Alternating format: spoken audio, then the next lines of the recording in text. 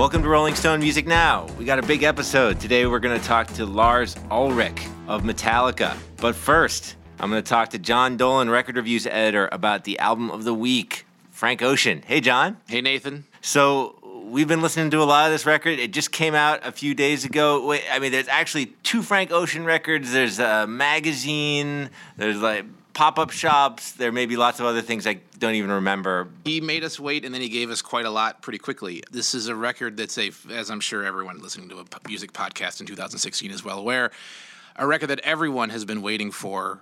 It's called Blonde. It's called Blonde. It was obviously Frank Ocean, kind of the most elusive and interesting and progressive artist in a very progressive moment for R&B. This was 4 years in the making after his album Channel Orange, which was this is his second release, but a breakthrough album that kind of established him as just this pathfinding artist and kind of a 21st century update in some ways on sort of Stevie Wonder and 70s soul, but also in the post-Kanye vein. And it's super influential record, definitely one of the best soul records of the last decade. He also made his name kind of singing along on tracks by Jay-Z and a lot of other people. Yeah, and obviously the biggest news he made was in coming out as bi in a hip-hop R&B world. At the time, that was a major, major thing, and for people to kind of get behind that and get excited about that. And he did it very publicly in a public Tumblr, statement. Yeah. And that kind of gave this music, which is often about kind of it's elusive music. It feels like different modes of identity are being processed while you listen to it, and that kind of helped that. So people really waited for this for a long time, and it finally sort of last week he put up a video on his website just of him building stairs in a warehouse. Just working in a workshop. It was actually a video album, right? Yeah, called Endless. And then there was music with these kind of fragmented, kind of ambient tracks. And people were a little confused at first. Right. It was like, is this the album? This is pretty out there. Right. Just very atmospheric. Yeah, and then everyone was waiting for this record. The actual record was supposed to be called Boys Don't Cry, and there had been a lot of talk about this. And then he actually put out the next day a zine called Boys Don't Cry. Printed people publication. Wanted a magazine suddenly. Yeah, right. It's like, take notes. Magazines are back. Yeah, that's right. Yeah. Please go. So people were lining up for Blocks and Block. There was one in London, one in New York, one in L.A., and maybe one more place. But to get this magazine, and inside the magazine is a CD of this album called Blonde, which is the actual album. It's the album we've been waiting for 4 years, and it's a complex, amorphous but gorgeous, kind of like amniotic listen that can really sort of transport you, but also confuse you. It comes from different places. It takes from different elements in the liner notes to it, or the kind of credits to it, which are themselves also kind of vague.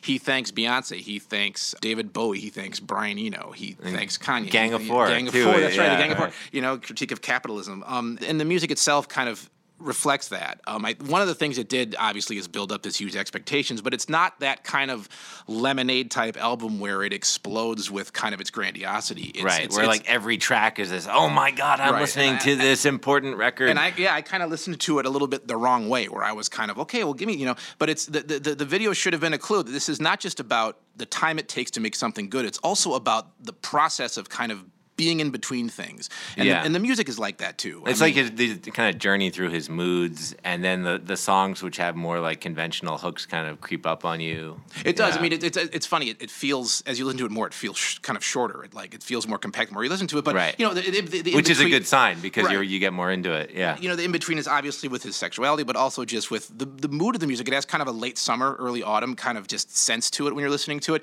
The metaphors are often like drug metaphors, and often swimming pools comes up often, kind of like being in between states in your body, being in between states in your mind, like being late at night, wondering what the next thing is.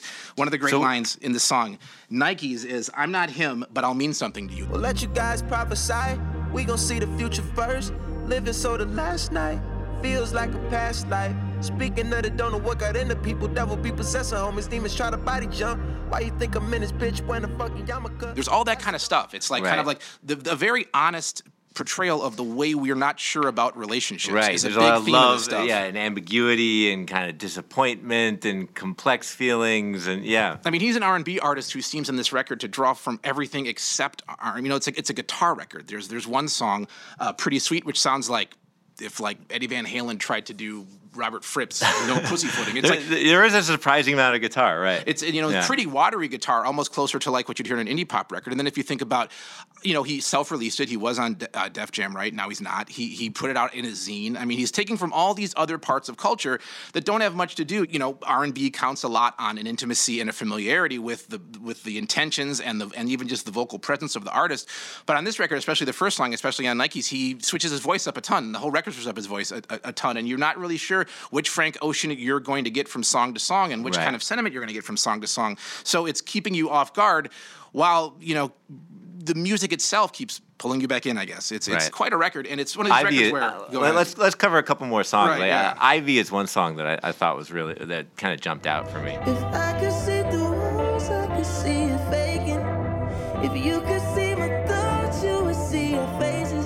Safe in my rental, like an army truck back then. We didn't give... It's the second song, and it's a soft, kind of relatively somber, kind of watery guitar track. The song that really, for me, I keep coming back, and the song that introduced itself to me as a song I know I'm going to be kind of like, that's tell me there's going to be more things here, was this Pink and White. That's the way every day goes. Every time we've no control. If the sky is pink and white, if the ground is black and yellow, it's the same way you showed me. It's kind of his version of Summertime and the Living is Easy. It's just a beautiful, kind of languid, gorgeous song about kind of like lazy days or whatever. It's quite lovely. There's a lot of that. It's a record that makes you kind of come to it. There are a couple of funny skits that actually, and I often hate kind of spoken word interludes, but these kind of just feel meaningful. There's a kind of a funny message from his mom on his voicemail about don't take drugs in college, and there's kind of a funny story from a French acquaintance about Facebook, and then it ends on a very sweet note with the song Godspeed. I will always love you how I do. Let go of a prayer for you. He's kind of singing to someone you don't really know who he is, kind of saying, I'll always be there for you, but you kind of get the feeling that he might be singing to himself. And very gospel. Yeah, no, the gospel thing is a big part of it too, and the kind of meltiness of the ballads, and the singing, when it's just, his voice is just continues to be striking and arresting. Like, it's interesting, like I kind of am already realizing that compared to Channel Orange, like the referent there was definitely 70s soul and R&B at its kind of most like expansive, and here I felt like it really was like, along with the gospel, along with things, but a lot of sort of 70s kind of art rock. I mean, I think of like Berlin Bowie and maybe the ambient Eno. It was almost like if he made like an ambient Eno album, that if like Another Green World was like somehow more ambient or something. It's like that stuff comes up in this as well. It has that feeling. It reminds you of music beyond the genre it's in, and it kind of ends up being R&B in a pretty tangential sense. And this is going to be a record that I'm sure we're going to be spending a lot more time with, and it's going to reveal itself in different ways. I mean, that's the thing, too. It's like we're talking about this a week after it came out, and it's not that kind of record. I mean, it really is a spend time with it, go around with it, and see how it evolves as you listen to it kind of record. Well, I have a feeling we'll be coming back to it in our year-end report, I'm sure. And in the meantime, John Dolan, thanks for coming on with your first takes. Yeah, thank you, Nathan. All right. In the name of desperation, in the name of wretched pain, in the name of all creation, count insane. And that was a little bit of Hardwired, the new single from Metallica, who've been away for a long, long time. That's the first track from their upcoming album, Hardwired To Self Destruct, which is out in November. And Andy Green talked to Lars Ulrich. We had the first interview with a member of Metallica a few hours after they announced it. Andy, what can you tell me about this record? What do you know? Yeah, I mean, it's been 8 years, and they've been talking about making a record for a long time. And it's finally done. I've just heard the one song, which is Hardwired, and it's very fast, it's very aggressive, it's very thrashy. It's sort of similar to their first few albums. It's like a Kill 'Em All type song, which actually inspired their new record. So the last thing they did do that Lou Reed record. Yeah, right? they did Lulu with Lou Reed, but that was like a Lou Reed record where they were the backing band. Right, and then the album before that was Death Magnetic. Which was 2008. Right. That was with Rick Rubin. This is with his engineer as a producer. How did the Metallica Nation receive Death Magnetic? they received it much better than Saint Anger. They hated Saint Anger. That was a divisive record. Yeah, where Death Magnetic was Rick Rubin trying to get him back to the master of puppet sound and told him that you shouldn't be ashamed of your early work. Which is a meme with Rick Rubin, the producer. He often tells big artists, you need to kind of be at peace with your earlier, greater albums. Right? Yeah, that was his Black Sabbath spiel also. You can go back to Paranoid. Hey, it works. Yeah. So anyway, so you got on the phone with Lars? Yeah, at this point, they were still working on the album. Rob was still playing bass on a song that day. But this was the day that they rolled it all out. It was a big surprise. So nobody outside of their studio has even heard most of this album yet, besides Hardwired.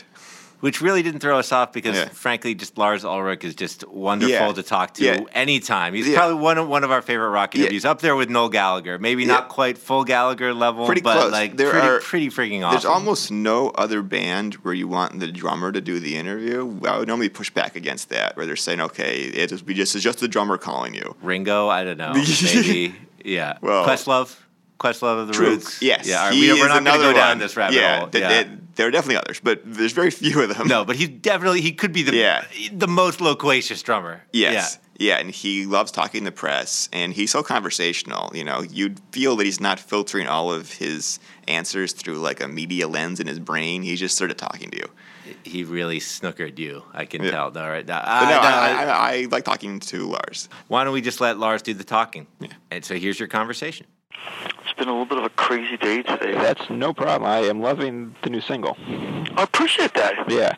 Oh, thanks, man. Yeah, and what's great is it's so uncommercial. It's not something that you were caring much about Top 40 radio, right? I mean, that wasn't on your mind, I would imagine. No. Not on your mind. No, that was not on anybody's mind. Listen, I don't even know anything about any of that stuff anymore. I mean, you find that, increasingly, I think, as you, grow a little older and probably less caught up in the kind of competitive element of a lot of that stuff that you often are, maybe say in your 20s or whatever. I don't even listen to the radio, so when you say, top 40 and all that type of stuff, I mean, I don't even know where to start, or I don't know what any of it means anymore. It's such a different time now, So we just made this record, and then in the last 2 weeks we started trying to figure out what to do with it, and it's just like it's sort of like the Wild West out there in terms of what do you actually do with new music in 2016 once you recorded it, because it seems like everybody's got such a different kind of perception of that, So we just wrote a bunch of songs and decided that this song Hardwired would be a fitting first taste of what's going on there, So just to take a step back, can you tell me your goals going into this record? Did you want it to be different than the last one, or similar in certain ways? Just like what were your goals on day one?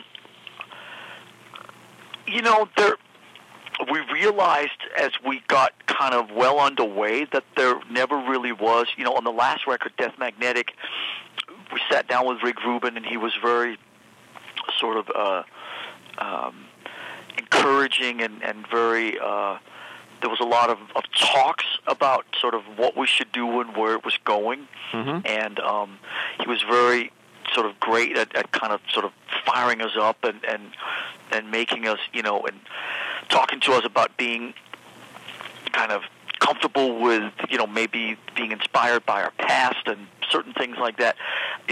This album, we met Greg Fiddleman, who, has produced this next record, with Rick. He was kind of Rick's engineer, and he was really the day-to-day.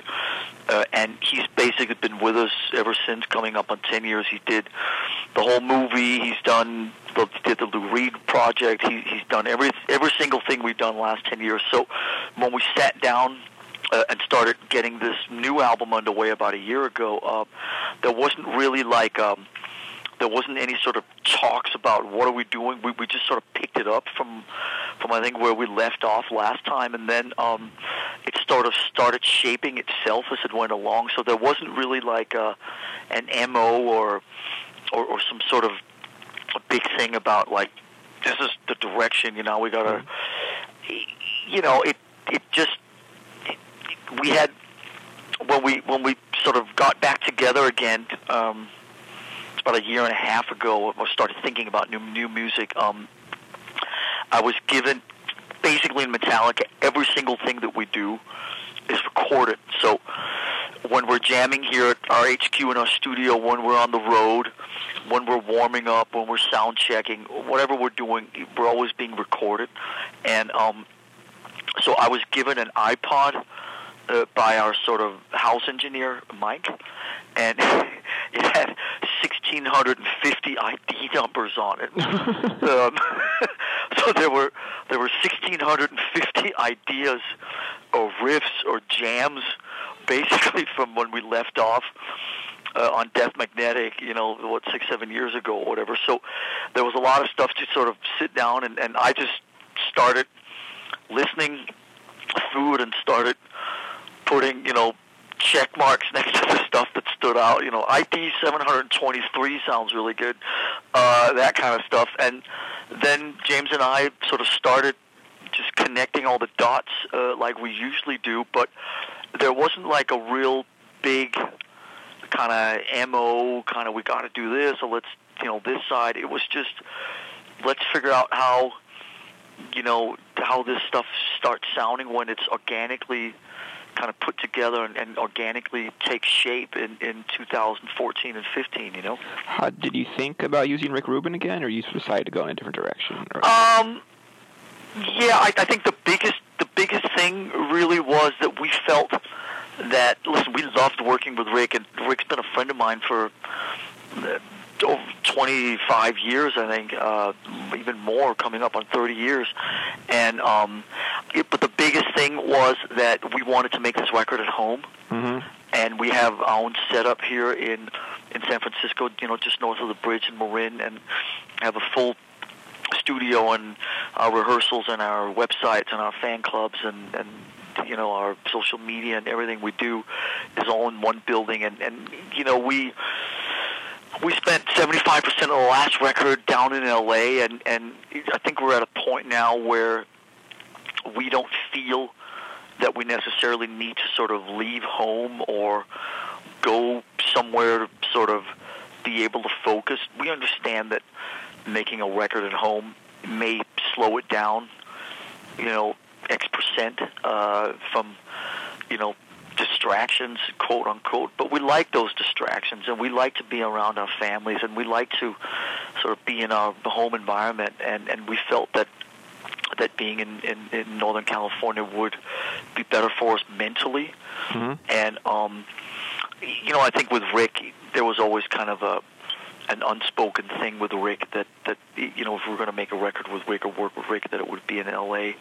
So we never really talked about it, to be honest with you. And we had such an awesome run going with Greg Fiddleman that we just sort of picked up, where we left off for the last couple. We did a Deep Purple tribute thing a couple years ago, and we did a Rainbow, something for Ronnie Dio a few years ago, and obviously we did the Lou Reed record, and everything that we've done since Death Magnetic was done here at home in Northern California, so that's kind of where we continued. So just walk me through an average day of working on this record.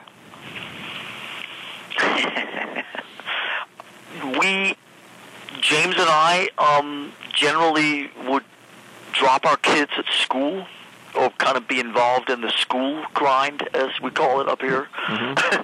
And then we would meet down here at HQ in the, at least as far as rock and roll is concerned, in the ungodly hour around 9 a.m. Uh-huh. And we would generally work till school pickup. And so we'd kind of do the 9 a.m. to 3 p.m. kind of grind. Mm-hmm. And in the beginning, we spent a lot of time, making a Metallica record is sort of like a giant puzzle. It's we had, all this material and all this stuff, and I sort of went through it first and picked out what I thought was the stuff that stood out. And then James and I would sit down. We sat down for maybe a couple of months and connected all those pieces together into songs. Mm-hmm. And then he took about a month or so and was working on some vocal ideas over those skeletons, and then Fiddleman showed up about a year ago, and we started kind of, I think we had, I don't know, around 18, I think it was around 18 songs, and then we went through them and kind of fine-tooth combed it and all that, and whittled it down to 12 or 13, and then we started recording last summer. But, Metallica's always got, a thing that really separates us, at least from our, younger us, and I think to a degree from a lot of other bands, is that we really do like to sort of keep mixing it up. So, last summer we did Lollapalooza. Last summer we did Rock in Rio. Last summer we did Reading and Leeds in England. Mm-hmm. We did a couple shows in Russia. We're always sort of running off and playing somewhere. I think we did Rock in Rio even down in Brazil in September. So there's no, when you say sort of like what's a typical day, it's not like we sort of go in for 3 months and have 6 days a week, that are the same, and then the record's done. We do like a month or two, and then we go play some shows, and then we take a couple weeks off, and then we, do another month or two. So we really like to mix it up, but generally, at least here in the studio, the day has a tendency to be sort of, we're primarily here during school hours, mm-hmm. and then the rest of the time we're sort of hanging with the kids and the family and doing all that domestic stuff. And I'm sure leaving for tours, you would come back and be very energized after playing live like that. Well, it's always inspiring, yeah. Right. And you got to understand that these tours we do. I mean, we have in our band we have what we try to adhere to, which is a 2-week rule, which is we don't tour or go on the road for longer than we do everything sort of in 2-week increments. Mm-hmm. So, you go away for, 10 days or 2 weeks or whatever, and you play 4 or 5 or 6 shows or whatever, and you just get totally inspired and reinvigorated and energized, and come home and bring some of that kind of rambunctious energy into the studio. And the great thing about the way we do it is we never get sort of caught in the same rut or whatever, like over and over. We'll work for a few weeks in the studio, and then, like I said, go play a couple shows or mm-hmm. Stuff like that. So it's always mixed up. So we always feel that we never get a chance to sort of burn ourselves out on one particular thing. So how soon into the process did you realize you had a double album on your hands? That was actually really late, because we sat down. We didn't really sit down and try to figure out what we're going to do with all these songs. I think the first kind of talk about that was in June. Mm-hmm. So we had, I don't know, I think we recorded 13 songs. And we sat down and we listened to them, and we invited Peter and Cliff and Mark and Tony, sort of the people that are part of our inner circle, and we all sat down and listened to all this stuff sort of for about a day or two, and we came to the conclusion that we felt that basically, like on the Death Magnetic album, we felt that there were some A songs and some B songs, and we decided not to release the B songs, and we put them out later as some sort of like bonus stuff about a year later. But we thought that there was no real A or B songs, that all these songs were sort of fairly even in how we perceived them. So we figured that since we didn't feel that there were any duds in there, mm-hmm. In true narcissistic form, we thought that we would just put out the whole shebang, and then that clocked in at almost 80 minutes, and then we thought it'd be cool to kind of split it up into 2 CDs and just kind of do more of a kind of an A and a B type of thing, or just with the vinyl and all that type of stuff. Right. So I've just heard the single, but it was pretty fast and like pretty thrashy. Is that consistent through the album? Is that the vibe of it? Yeah, it's probably it's pretty indicative of what's going on. There's some of the other songs that are a little bit longer, kind of more some of the old school stuff, I guess we were doing on, Lightning and Puppets and some of that stuff. And so, yeah, but it's pretty indicative of, I mean, it's a pretty, honestly, I don't have any perspective yet. We finished up rehearsing, we have a show this weekend in Minneapolis, and we've finished up rehearsing, and we have, I think, one song left to mix, and I just walked by the control room, and Rob was redoing a bass line in the verses because he felt like the bass line could be better. So, wow. I mean, the record's not even done yet. It's so I don't have any kind of distance to it in terms of, let me tell you, it's kind of like this, or Andy, it's kind of like that, or whatever. I mean, it's definitely. I would say one thing that Death Magnetic I felt was a pretty progressive, had lots of starts and stops and lots of kind of sort of jerky, progressive stuff that Rick encouraged us to do. He used the word ridiculous. He would say, like, make it more ridiculous. Mm-hmm. That was a favorite saying of his, and we tried to sort of, like, fuck it up and make it as, sideways and as weird as possible in certain spots. This record's probably a little more linear, probably a little punkier in places, and a little, just, maybe slightly less progressive. Mm-hmm. I think maybe slightly more about moods and grooves, and kind of drumming is maybe a bit simpler, and it's about sort of the riffs kind of really speaking, and that it's a little more sort of maybe groove oriented, but some of the songs are also a bit longer. I mean, there's definitely a few songs that hit the 6 to 7 minute mark and so on. So this new song, Hardwired, is sort of one side of it, but it's all pretty uppity. The one thing there's not is sort of the big Metallica ballady kind of, well, I don't know if I should give all this away, but since you're asking, there's not sort of 2-3 rock ballads or anything like that. It's pretty uppity stuff, most of it. Yeah, and the titles, they look pretty intense. A song like Spit Out the Bone, or like Murder One, or Am I Sad? Yeah, this is all pretty dark stuff. On this record, James was a little bit more in his own headspace. Mm-hmm. Each record's kind of different. Some records are a little more collaborative on things like Subjects or whatever. This one, James was a little bit more in his headspace and in his own headspace than Death Magnetic, and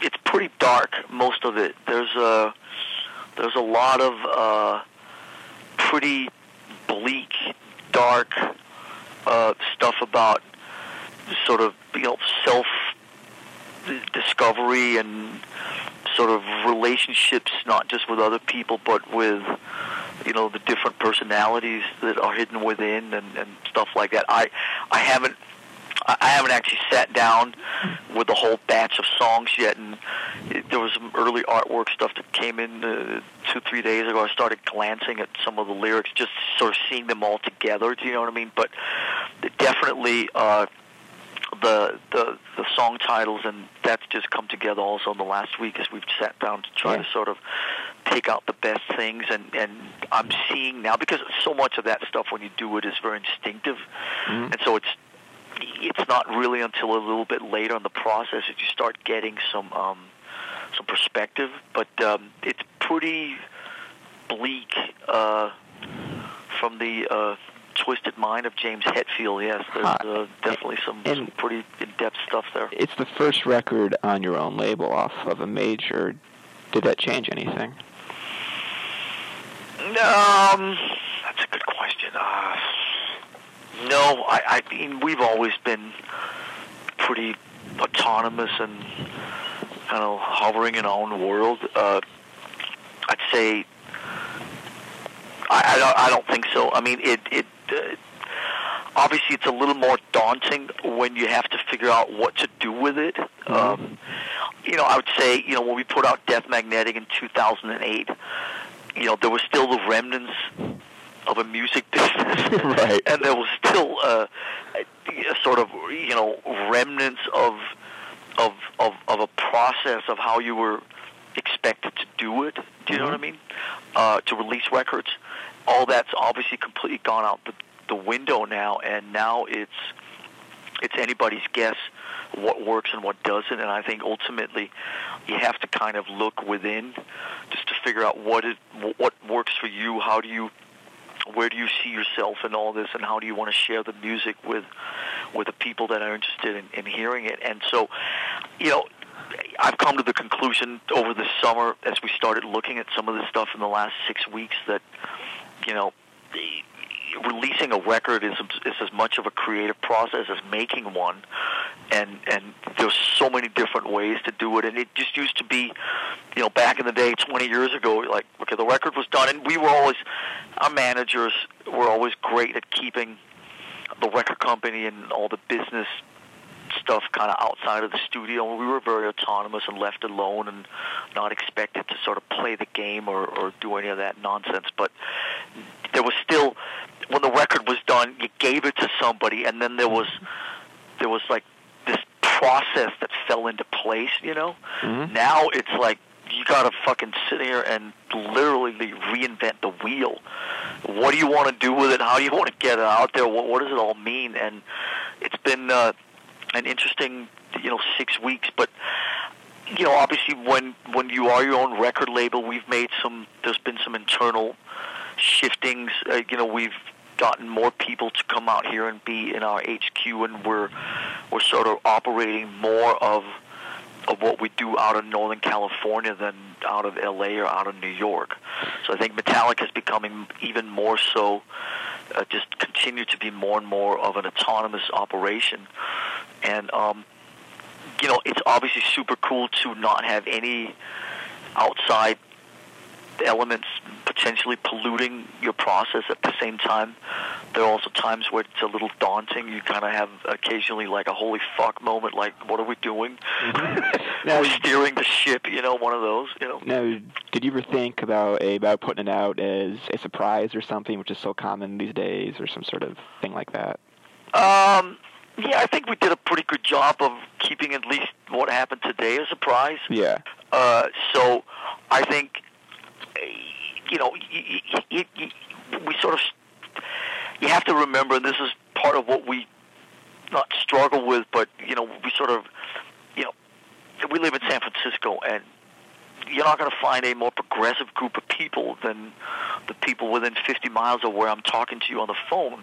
Mm-hmm. And so everything here is totally, what's the latest thing we can do? How do we fuck shit up the most? But at the same time, Metallica sells an awful lot of records and has an awful lot of fans in a lot of places around the world that still has a very traditional way of getting music. And for every, let's sit and reinvent the wheel as much as we can, there's 50,000 people in Croatia or Portugal or Ecuador or Venezuela or some other place that sort of just go down to the store and buy a Metallica CD when it shows up, Right. So you got to kind of find the right balances, in terms of, the new song is up on Spotify today where it should be. The new song is up on iTunes today where it should be. The new song is up on our website where it should be. It's on YouTube where it should be. But at the same time, there's a little bit more of a traditional thing that happens in a lot of the rest of the world. And so we figured, that by the time it got to it, we would still, do a little bit of promotion and talk about the forthcoming record. And right. We've got a few other things happening in October, and then the record comes in November. So there'll be at least what we feel for us is a nice balance between kind of new and progressive and still keeping one foot in ways that a lot of the rest of the world communicate. So you haven't played a proper tour of American arenas in a few years. We have not. Will you launch one in support of this? We're just figuring all that out right now. We have some scattered kind of one-offs and a bunch of stuff happening for the rest of the year, and then we're going to sit down, in the next couple weeks and sort of, I mean, yes, we're going to start doing some pretty next level tour, or at least what's next level for us compared to how other people do it. We've told our people that we're going to stick to our 2-week pods, which is what we prefer, but we'll be playing, we did 180 shows on the Death Magnetic tour in 2-week pods over 3 years, and that's what works for us. But we're going to start pretty much full-on touring in January, and are looking to figure out what we're going to do in America. But there'll definitely be some very extensive touring in America, and obviously we've done some festivals, like I said, Lollapalooza and the Rock and Rios and all that stuff. But it's time to come back and do some proper penetration of America. I am sure the set list is going to feature lots of songs off the new album. I sure hope so. And since I'm the one that writes the set list, I'll make sure and put lots of new ones in there. Obviously, in all seriousness, we're itching to play. In rehearsals for the show in Minneapolis, where we're, opening the Viking Stadium this Saturday. We've been, every day when we get in there, we're just playing the new songs, and then it's like, okay, wait, now we gotta play Master Puppets. And then we kind of stumble our way through that. But the new stuff's super fun to play, and it's probably you're basically the first interview I've done about any of this stuff. So I don't have, like I said, any perspective on any of this. The new material's probably not as some of the stuff on Death Magnetic was pretty heady or cerebral, or you had to really think about what the next crazy part was that was coming up. Some of the stuff of the new record, the new songs they're a little more physical, and it's going to be a lot of fun to play this. Also, some of these songs are a little bit shorter than Death Magnetic, so I think it's going to be a lot of fun to throw many of these songs in. And when we play arenas or when we do full-on tours, we change the set list every night. We haven't played the same set list in over 10 years, so we change the set list every night, and there's lots of new songs that we're going to have a lot of fun with, so we look forward to that. Yeah, I was just looking at your set list stats, and you just played Master of Puppets. It was the 1,500th time.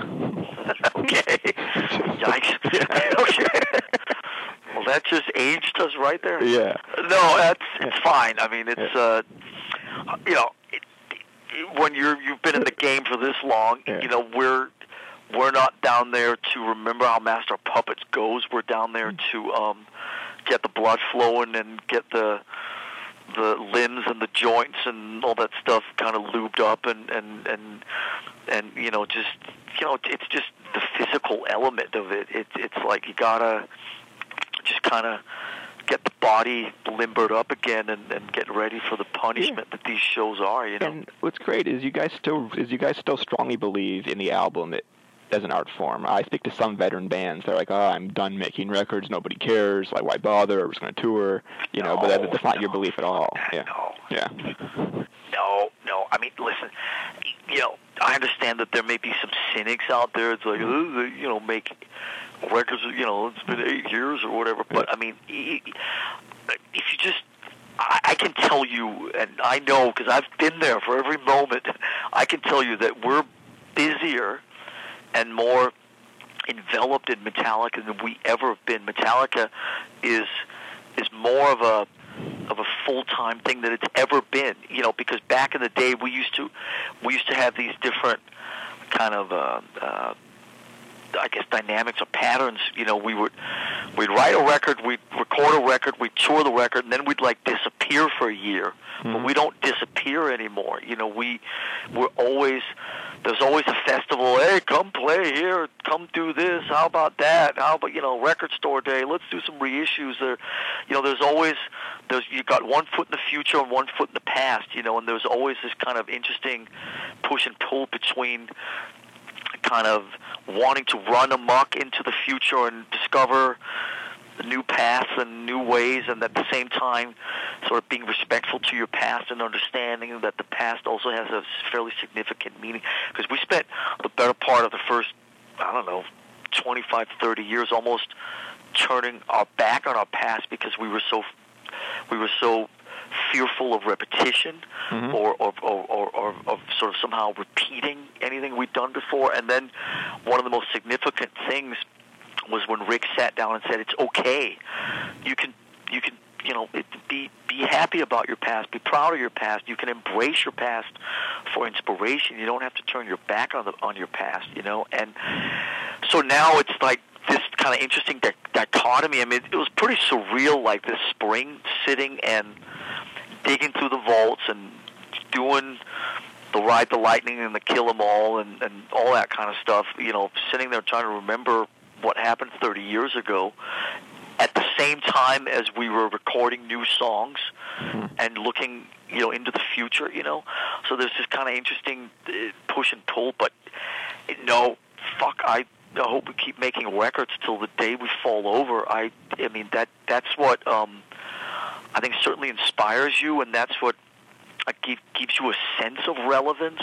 Yeah. It gives you a sense of kind of still being in the game or whatever, and I think that's important, at least to us. I certainly respect if other, the peers of ours feel different, but for us, writing songs and feeling that we're still we got something to say I think it's an important part of just feeling vital and feeling confident and feeling good about yourself, I guess finally, do you see yourself still doing this at age 65 and then even 70 or something like the Stones?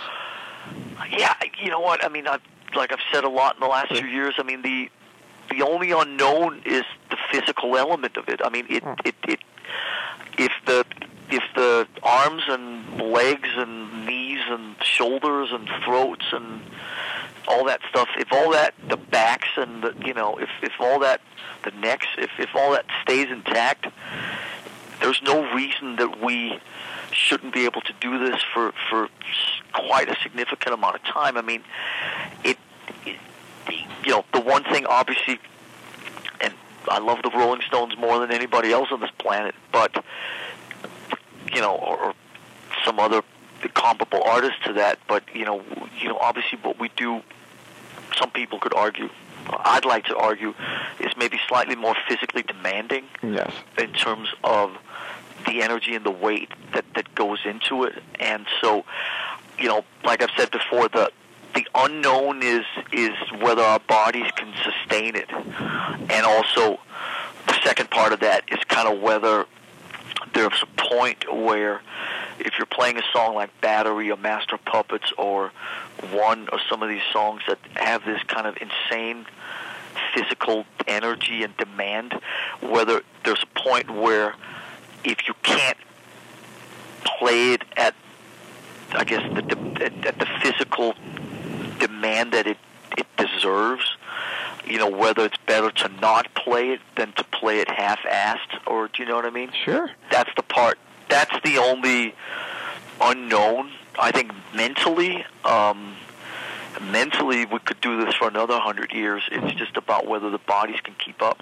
And that's it for today's episode of Rolling Stone Music Now. If you like what you heard, please leave a review on the iTunes Store or wherever you get your podcasts.